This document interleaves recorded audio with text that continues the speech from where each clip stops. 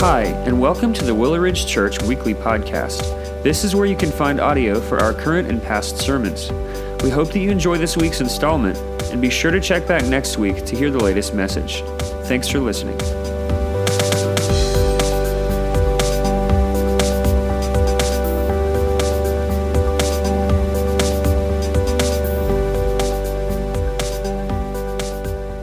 Well, good morning.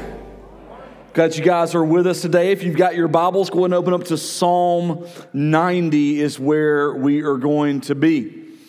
As you turn there, I want to remind everybody to come back this afternoon at 4 o'clock. We're going to be gathered in here together for a night about missions and prayer. And so it's going to be a wonderful time for us to gather together. We have one of the missionaries from one of our partnering agencies is going to be here with us to talk to us a little bit about what God is doing in the particular area where he and his wife have served for the last 16 years. And so we're going to celebrate all that God is doing, hear from them, look at some other things that God's doing all over the world, and then we're going to have some time of prayer that we're going to be able to go back and pray for all of our missionary partners. But because of where this man and his wife serve, as they share that with you guys this evening, there might be some questions. And so after all of this is done, we're going to head over into Building 2 tonight in room 200 and gather in there in a little smaller setting for a Q&A time with them. And so I want to ask you to be there, to be a part of this and hear all that God is doing. I'm sure you are going to be extremely blessed to hear all that God is working and that God is doing. I also hope as we go through, I believe we're in our last 2 weeks of going through the Psalm series. I hope it's been a refreshing series for you. I want to share my thank you for Berger and the band and all those that each week are working really hard to take these Psalms and learn them and put them to music and to perform them and to lead us in worship and all those. It's been a wonderful blessing. I do want to put a little bit of pressure on him. I'll just say this. I've been waiting for this Psalm 90 song since we got started, right? One of my favorite songs of worship is found in this, and I heard them playing it this morning, and it is powerful, and so I'm looking forward to that.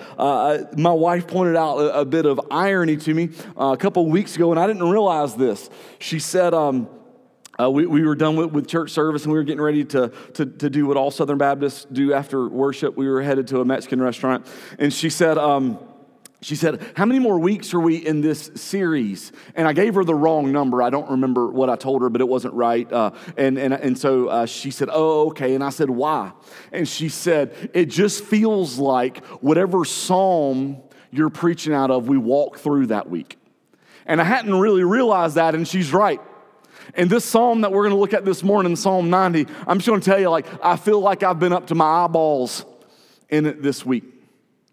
And in that, when we say that sometimes, that means it's been difficult, and it's been difficult. But we're reminded of God's goodness in that. God's goodness in the difficulty. And so as we go through this morning, that's what we're here to celebrate. That's what we're here for, all he is and all that he has done.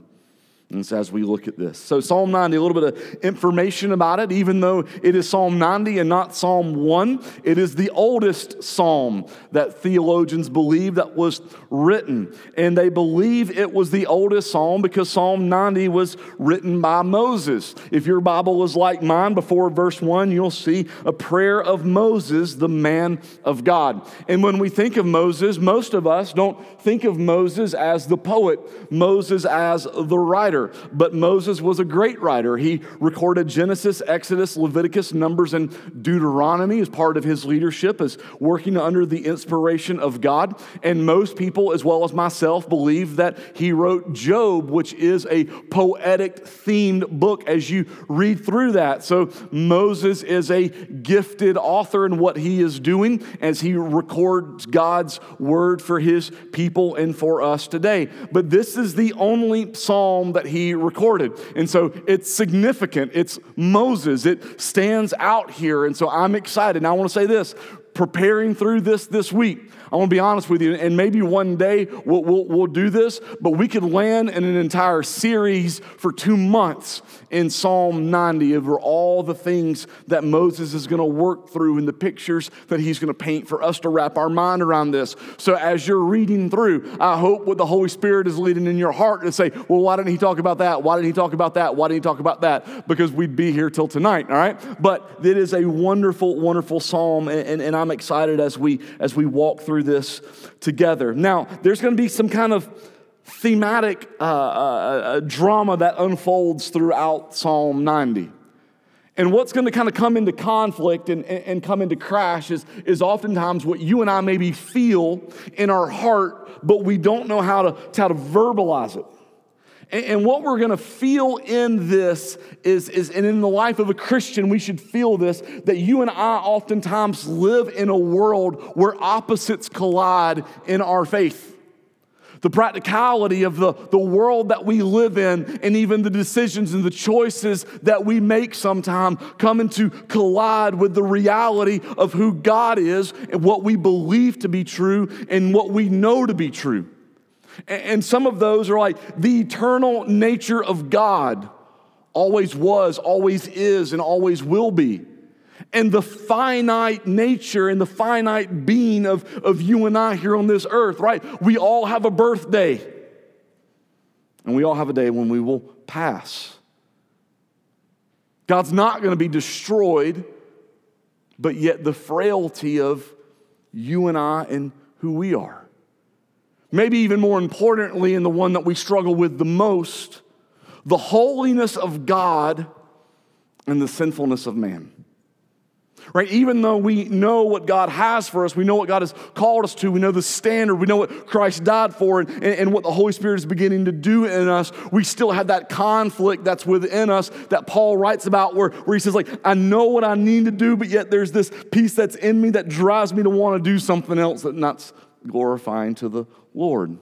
And so as you read through Psalm 90, you're going to see this conflicting piece that comes through of the eternal, holy, perfect nature of who God is, but yet this broken reality that you and I still live in as we navigate and go through this. So let's go ahead and dive on in. Let's start reading Psalm 90, verses 1 and 2.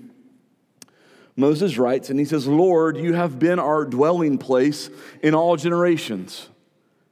Before the mountains were brought forth, or ever you had formed the earth and the world from everlasting to everlasting, you are God.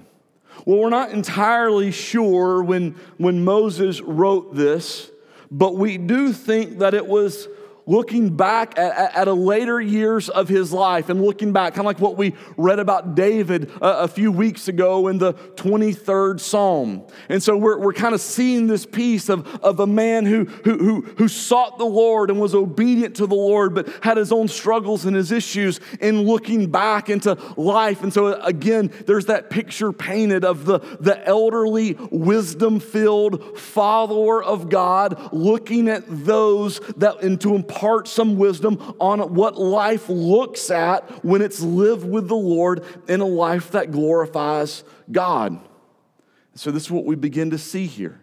And what I want us to look at or draw from this in Psalm 90 verses 1 and 2 is that in this life for you and I, what it means to walk with the Lord is this: travelers that abide. Travelers that abide. I love to go on trips. I love to go on vacations.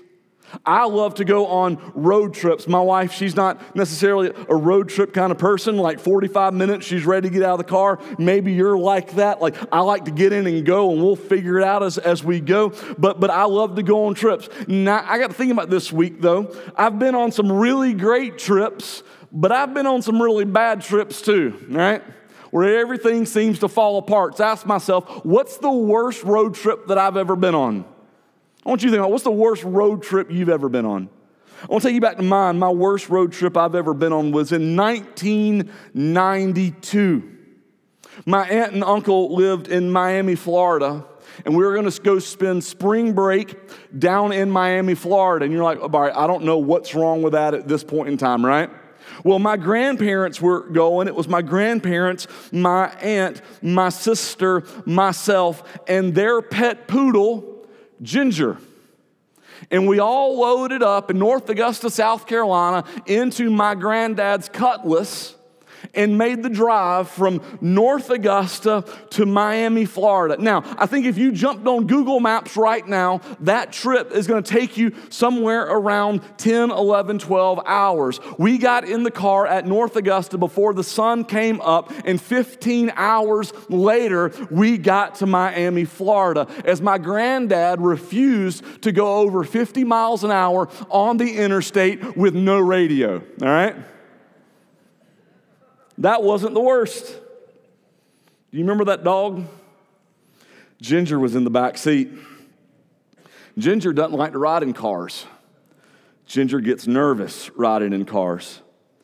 And for 15 hours, that dog whined and whimpered and paced across that back seat. There was no taking a nap. There was no anything that was going to happen. And by the time we got out of that car, it was the begging for my parents to fly me back from Miami to North Augusta, right? Worst trip that I've ever been on, right? But I've been on a lot of good ones as well. And you and I, as we live this life, what Scripture points us to is that we're on a journey.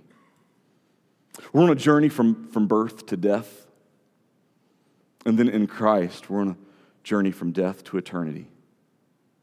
And the reality is that it's not an easy journey. It's got its ups and its downs and its in-betweens. Moses is a guy who knows about journeys, amen, right?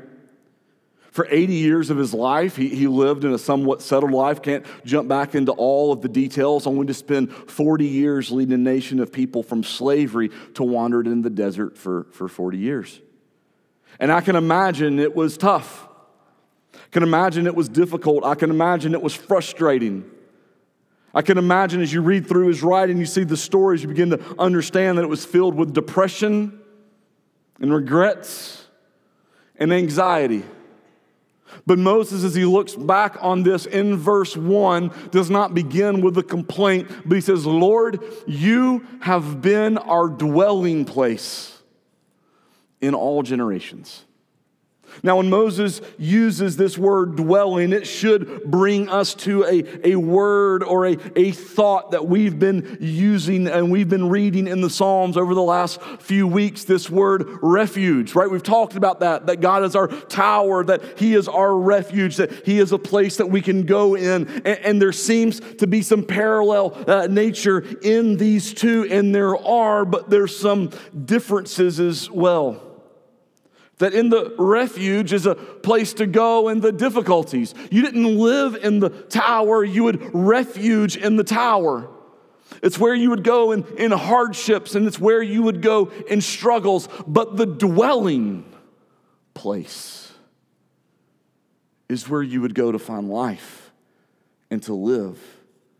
That in the dwelling place is where home would be. John writes in 1 John chapter 2, verse 4, he says, whoever says, I know him, but does not keep his commandments is a liar, and the truth is not in him. But whoever keeps his word, in him truly the love of God is perfected. By this we may know that we are in him. Whoever abides in him ought to walk in the same way in which he walked. This nature of dwelling, of finding life, of who we are, it is found in dwelling in the Lord. Now, John knows what he's talking about with this. He's seen this taught. He's heard this concept of abiding was important to Christ, and it carries on in that meaning for John. And as he communicates for this, it's this concept of knowing Jesus is what it means to abide, but also remaining in Jesus is what it means as well. And John would have heard this in John chapter 15. Jesus says, I am the true vine, and my Father is the vine dresser. Every branch in me that does not bear fruit, he takes away, and every branch that does bear fruit, he prunes that it may bear more fruit. Already you are clean because of the word that I have spoken to you. Abide in me, and I in you, as the branch cannot bear fruit by itself unless it abides in the vine, neither can you unless you abide in me. I am the vine, you are the branches. Whoever abides in me and I in him, he it is that bears much fruit. For apart from me, you can do nothing. If anyone does not abide in me, he is thrown away like a branch and withers, and the branches are gathered, thrown in the fire, and burned. But if you abide in me and my words abide in you, whatever you wish, and it will be done for you. By this my Father is glorified, that you bear much fruit, and so prove to be my disciples. As the Father has loved me, so I have loved you. Abide in my love. If you keep my commandments, you will abide in my love, just as I have kept my Father's commandments and abide in his love. These things I have spoken to you, that my joy may be in you, and that your joy may be full. Again, another passage of Scripture we could spend weeks on. But the connection points are clear in here. That in this life, on this journey, drawing life from Jesus is essential. That the branches, where do they get life from? They get life from the vine. And a branch only bears fruit. It only finds purpose. It only bears what it needs to do when it's attached to the vine. So I want to ask you a question as you're going through this life, as you're going on this journey, as you hear the words of Moses that says, for generations, our dwelling is in you. And you hear Jesus, abide in me as I abide in you. The question I want to ask is, what are you trying to draw life from? What are you trying to cling to and attach yourself in the hopes that from this can be where you find life and find hope and find meaning and find purpose and find satisfaction? Where are you trying to draw life from? Because here's what I find. That you and I oftentimes try to attach ourselves to things that look like they'll give life. But like us, they'll fade. Like us, they'll end. Like us, their time has been set. And in that, life cannot be drawn from them. You know, I like to look at it this way. Things of this world can scratch itches. You know, like you get that itch on your shoulder, that itch on your back, and you just need someone just to come in and get that for you, and you can't quite reach it, and so they do that for you. But then the next day, what happens? It comes back again, and it comes back again, and it comes back again. And you and I are constantly trying to attach ourselves and find life from something that just scratches an itch. But the next day we'll be right back where we were. And that can never offer the lasting satisfaction of Christ. Do you remember the largest complaint that the Israelites had to Moses and to God?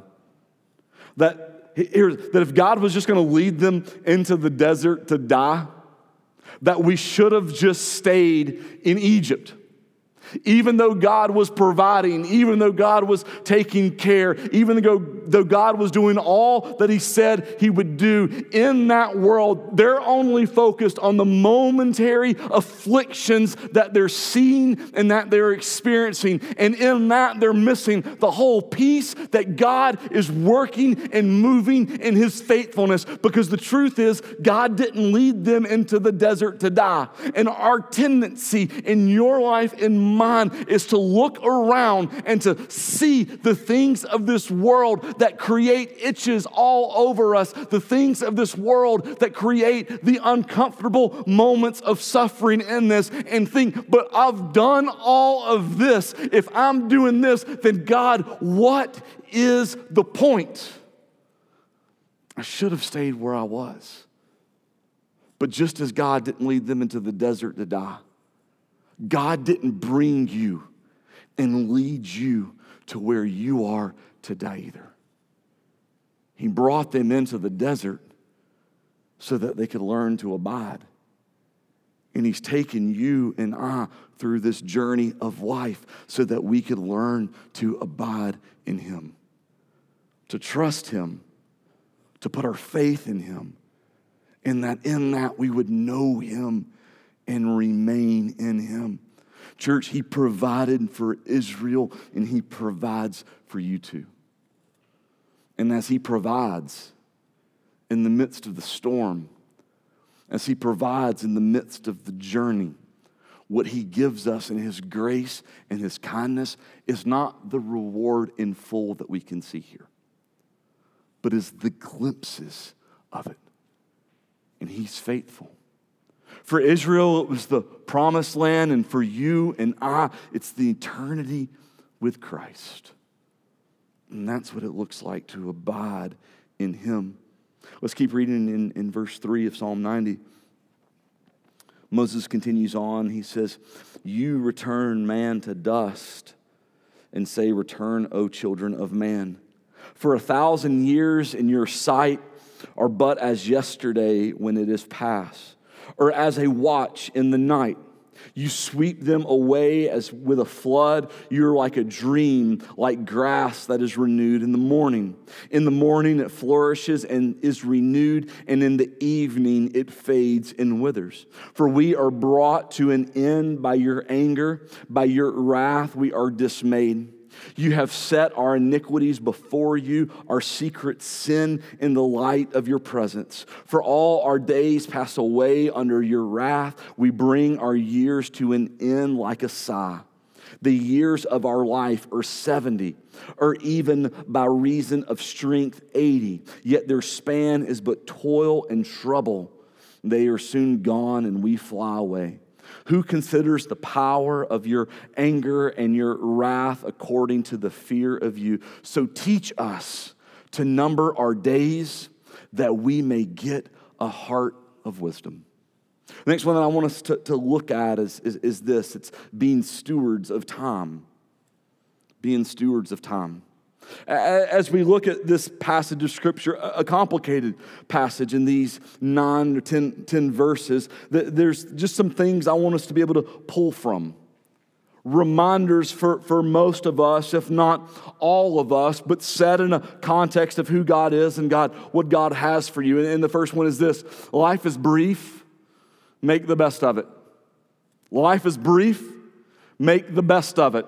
Now, this isn't a careless, reckless abandonment of responsibility, but this is making sure that we're investing and that we're doing in what matters in our life. Look at verse 4. Moses writes, he says, "For 1,000 years in your sight are but as yesterday when it is past, or as a watch in the night." So Moses gives two descriptions here to remind the people and to remind us that in the scope of humanity, our lives are brief. Your life's brief. My life is brief. The first one that he says, you know, like in the scope of eternity, that 1,000 years are like a day. A day. But it's not enough. It's like he doubles down on it and he says, well, it's like this, that life, he says like 1,000 years is like a watch in the night, which was 4 hours. That's what it's like. That you and I, our life is here, but just for a moment. And what's brought into that is the harsh reality of death. Genesis 3:19, in the description of this life, by the sweat of your face you shall eat bread till you return to the ground, right? For out of it you were taken, for you are dust, and to dust you shall return. Not really like the really feel-good ones that you want to throw on your bumper sticker in your car, right? But Moses says that this is the reality for us, that this is coming, that our life is brief. It's but a moment. He says that when death comes, when this happens, it's like sweeping it away like a flood. It's like the grass that comes up in the morning, but then the cool coldness of night, it destroys it, and it'll have to come back the next day. That is what it is. Believe this, when you leave your job, there will be someone there the next day. When you leave your house, there will be someone there the next day. That in the course of this, that our life is just moving from moment to moment, whether you live 10 years or 100 years, it's like but a second in the scope of eternity. So here's the challenging for this. In this, with your life being brief, what are you doing with it? Are you making every moment count? Not this Moses, but this Moses over here, right? Make sure we were talking this morning. If I told you that me and this Moses were talking this morning, we'd have some theological issues, right? So me and this Moses were talking this morning, and he was sharing with me about a friend of his that passed away this weekend. And we were talking about it, and we were saying, we're talking about looking back on those who were there, and we sometimes think within this life there's always tomorrow, right? But tomorrow's not promised. So what are we doing with today? What are we doing with today? And what are we doing with today with things that matter? What are we doing today with things that mold and shape history and eternity? That put the ripples in the water, that write the words onto the page for God's glory and for His kingdom. This life is brief. Are we doing what we can do to make the most of this for the glory of God? But also, while life is brief, life is difficult. And maybe you're going through a season right now that feels like eternity, amen? Life is difficult, use it to grow. In verses 7 through 11, Moses reflects back on a time in Israel's journey when the nation refused to obey God and entered the promised land. A foolish decision that led to 4 decades of wandering in the desert. And you could look at that and say, what a waste of time. What a waste of useless difficulties that you had to walk through. But God said this, watch what I'm going to do, that in this time, in this season of difficulty, that you're going to walk through in the consequences of what you've done, in the consequences of what others done, in the brokenness of this world. You're not ready. We're going to take you through this process. So those of you who were 20 when this happened, you'll be 60 when you walk into the promised land. And watch what's going to happen in this, that I'm going to use all of this time to take you and to use you and to grow you and to build you, because for God, there's not a wasted moment. And we're living in that reality. Yesterday, we loaded up and we headed back to Jackson, South Carolina to get some family pictures taken.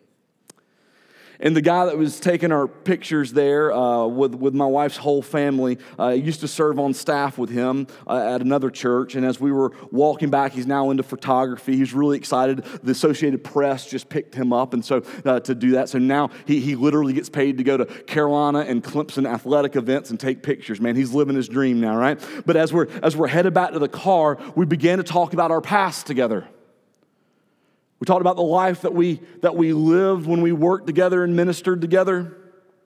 We talked about the good and the bad, the easy and the difficult. And then we had a journey back to Lexington. And I was thinking about those, of all of that.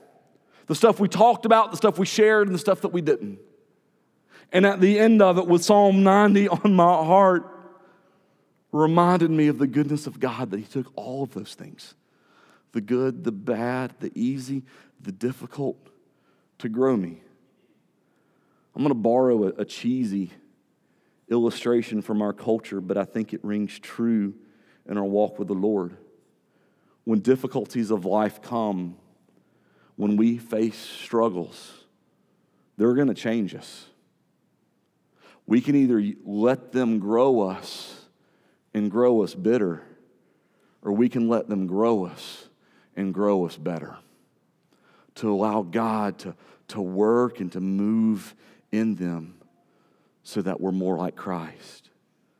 I love that last verse, verse 12 there, that when you and I, when we are reminded that our life is temporary, that it's brief, but we live this life to matter for the sake of the kingdom, Moses says, so teach us to number our days, that we may get a heart of wisdom. We may get a heart of wisdom. That God, when I'm reminded by that my time here is minimal, that my time here is but just for a moment, but I live it for your name and for your glory and for your goodness, and the struggles and the successes and the good and the bad, everywhere in between, that every day, every moment is another opportunity to glorify your name, because it's not that tomorrow isn't promised. It's that this next moment is. And so teach us to number our days, that we may get a heart of wisdom. Let's wrap up, starting verse 13. Moses writes, I can hear this, the cry of my heart right now. Return, O Lord. How long? Have pity on your servants. Satisfy us in the morning with your steadfast love, that we may rejoice and be glad all our days. Make us glad for as many days as you have afflicted us, and for as many years as we have seen evil.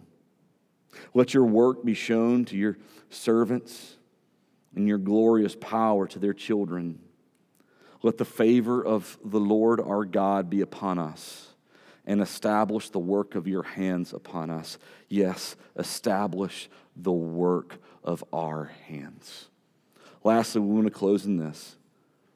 As we move from moment to moment, day by day, as the seasons of life change,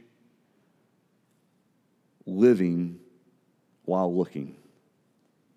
Moses is desperate for God, and he's desperate for him to return. Return, O Lord, how long? Have pity on your servants.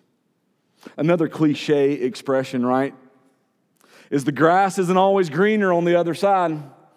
Growing up, that was something my mom had to remind me of daily.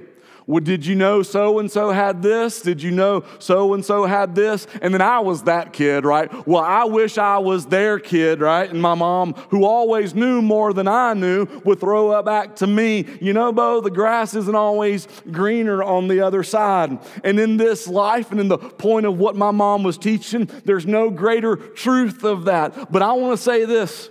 When it comes to eternity, the grass is greener. The grass is better. The grass is perfect. That in the brokenness of this, so the cry of our heart in the brokenness of the world is, return, O Lord, as we go through this life. Paul writes in Romans 8:18, for I consider that the sufferings of this present time are not worth comparing with the glory that is to be revealed to us. That as we walk through the struggles, as we walk through the pain, as we walk through the sufferings of this world, they pale in comparison to what awaits. This past week, it feels like it's becoming all too of a consistent pattern of my week. We had a funeral here. And as we were concluding the service, I said, I want you guys to think of something, and I would like for you this morning to think of this as well. I want you to think of the things of this world that bring you pain and hurt and suffering and tears and anxiety and anger and hatred. I want you to think of them. All that's broken, all that's busted, all that is corrupted by sin,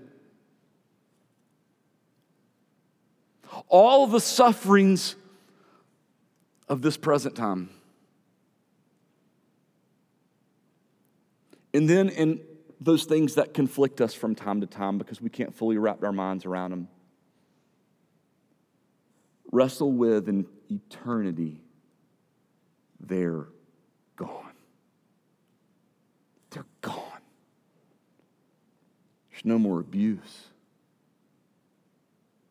There's no more hurt. There's no more death. There's no more sickness. There's no more loss. It's all gone. For I consider that the sufferings of this present time, Paul says, are not worth comparing with the glory that is to be revealed to us. Paul will write in 2 Corinthians chapter 4. It's a reset for their mind. So we do not lose heart. Though our outer self is wasting away, our inner self is being renewed day by day. I love verse 17.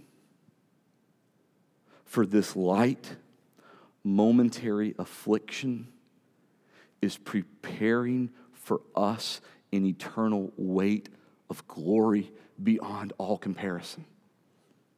As we look not to the things that are seen, but to the things that are unseen.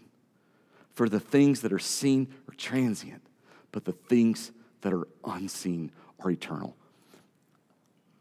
What you're going through right now, your loss, your hurt, your pain, your suffering, your sickness, your doubt, your brokenness, what you're going through right now, Scripture tells us in the scope of eternity is light. I know it doesn't feel like it. I know it hurts. I know you're going through and you're like, man, I don't know how tomorrow I'm going to make it through. But God's word says it's light. And it's not wasted. It's doing something, God's word says. It's preparing something. So that sickness, that struggle, that pain, that death, it's working. And we can't see it. We can't understand it, but it's working and it's doing something. And God's in it and it's working for us an eternal weight of glory that God's word said is beyond all comparison. So is it better than this? Yes, it's better than that. It's better than that thing that's scratching the itch. And it's the eternal weight that is there. I'll maybe try to end a little lighter. I love this week. It's Thanksgiving. That's right. The week of the year that I'll get to wear stretchy pants. And I'm going to eat, and I'm going to eat, and I'm going to eat, and I'm going to eat. And I'll be honest with you, I just love the fact that on Thanksgiving Day, dressing, macaroni and cheese, and deviled eggs are vegetables, right? Praise the Lord. And fried turkey is good white meat for our bodies, all right? Injected with butter and hot sauce. That's just how we roll at the Bradbury house, all right? And here's what I'll do. I'll stop eating Wednesday at like 5, right? And I'll just let my body condition itself for what's about to happen the next day, right? I'll wake up, my wife will cook breakfast. It'll be good, I ain't eating none of it. It's coffee and water until 2 o'clock, and then it's on, right? It is on, and I'll have to repent for it later, right? But it is there. And what I like about it is this. I try to get as hungry as I can get so that I can understand what it means to be satisfied and full with that meal. Do you understand that in this life, if we didn't face suffering, we wouldn't understand hope? That in this life, if we didn't go through light momentary affliction, the eternal weight of glory would not register in us what God wants us to. And so as you're going through it, as what's creating within you is struggle, is pain, through your tears, through your brokenness, through the hurt, through the loss, through the affliction, cling to the goodness of the glory of God. And may verse 14 register in your soul. Satisfy us in the morning with your steadfast love, that we may rejoice and be glad all our days because of him. Let's pray. Lord, we come to you this morning with joy in our hearts, not for what surrounds us, but because of what is in us and who we are in. Lord, I pray that we would cling to and abide in you, to recognize that this life is but a journey that we're on. And what brings us hope, what brings us life, what brings us meaning, is not found in all of the things that we want to attach ourselves to, but is found in the vine that abides in us and we in him. Lord, teach us to count our days, to know that this life is both brief and this life is temporary. Lord, may from this life, what it create in us is to work for the goodness of your glory in your name, to make the most of every day that you've blessed us with. And that in the difficulty, Lord, that we would grow. That the struggle would produce in us a determination, a love for you.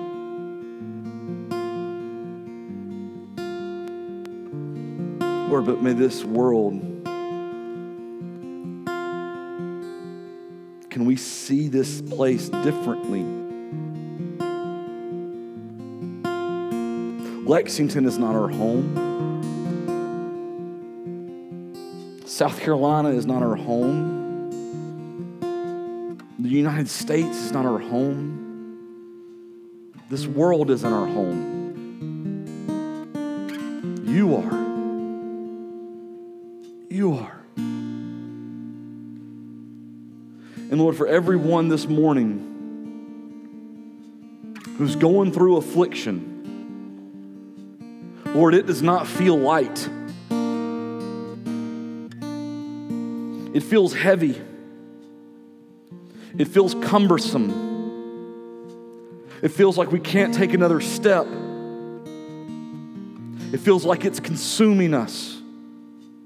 And Lord, remind us that as we live in this world filled with opposites, that as heavy as that feels, as insurmountable as it feels, as hurtful as it feels, Lord, what you are doing, what you are working, what you are preparing is an eternal weight of glory beyond all comparison that makes cancer and criticism and death and destruction and slander look microscopic in the light of eternity.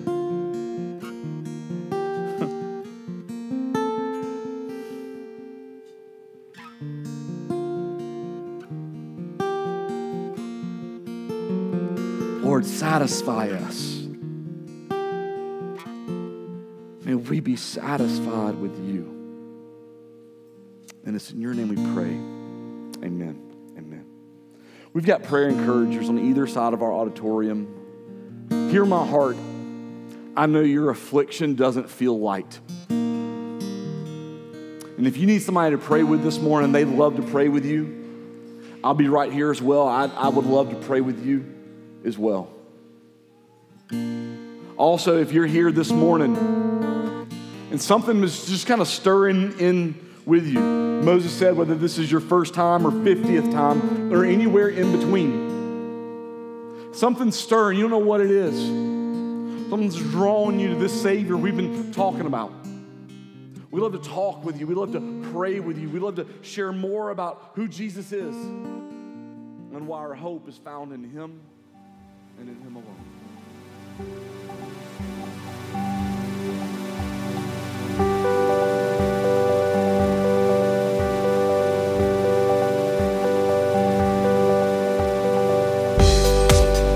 Thanks again for listening to the Willow Ridge Church Weekly Podcast. We hope that you enjoyed listening to this week's message. If you'd like to learn more about who we are or explore additional resources, visit us online at www.willowridgechurch.com or by searching for Willow Ridge Church on Facebook and Instagram.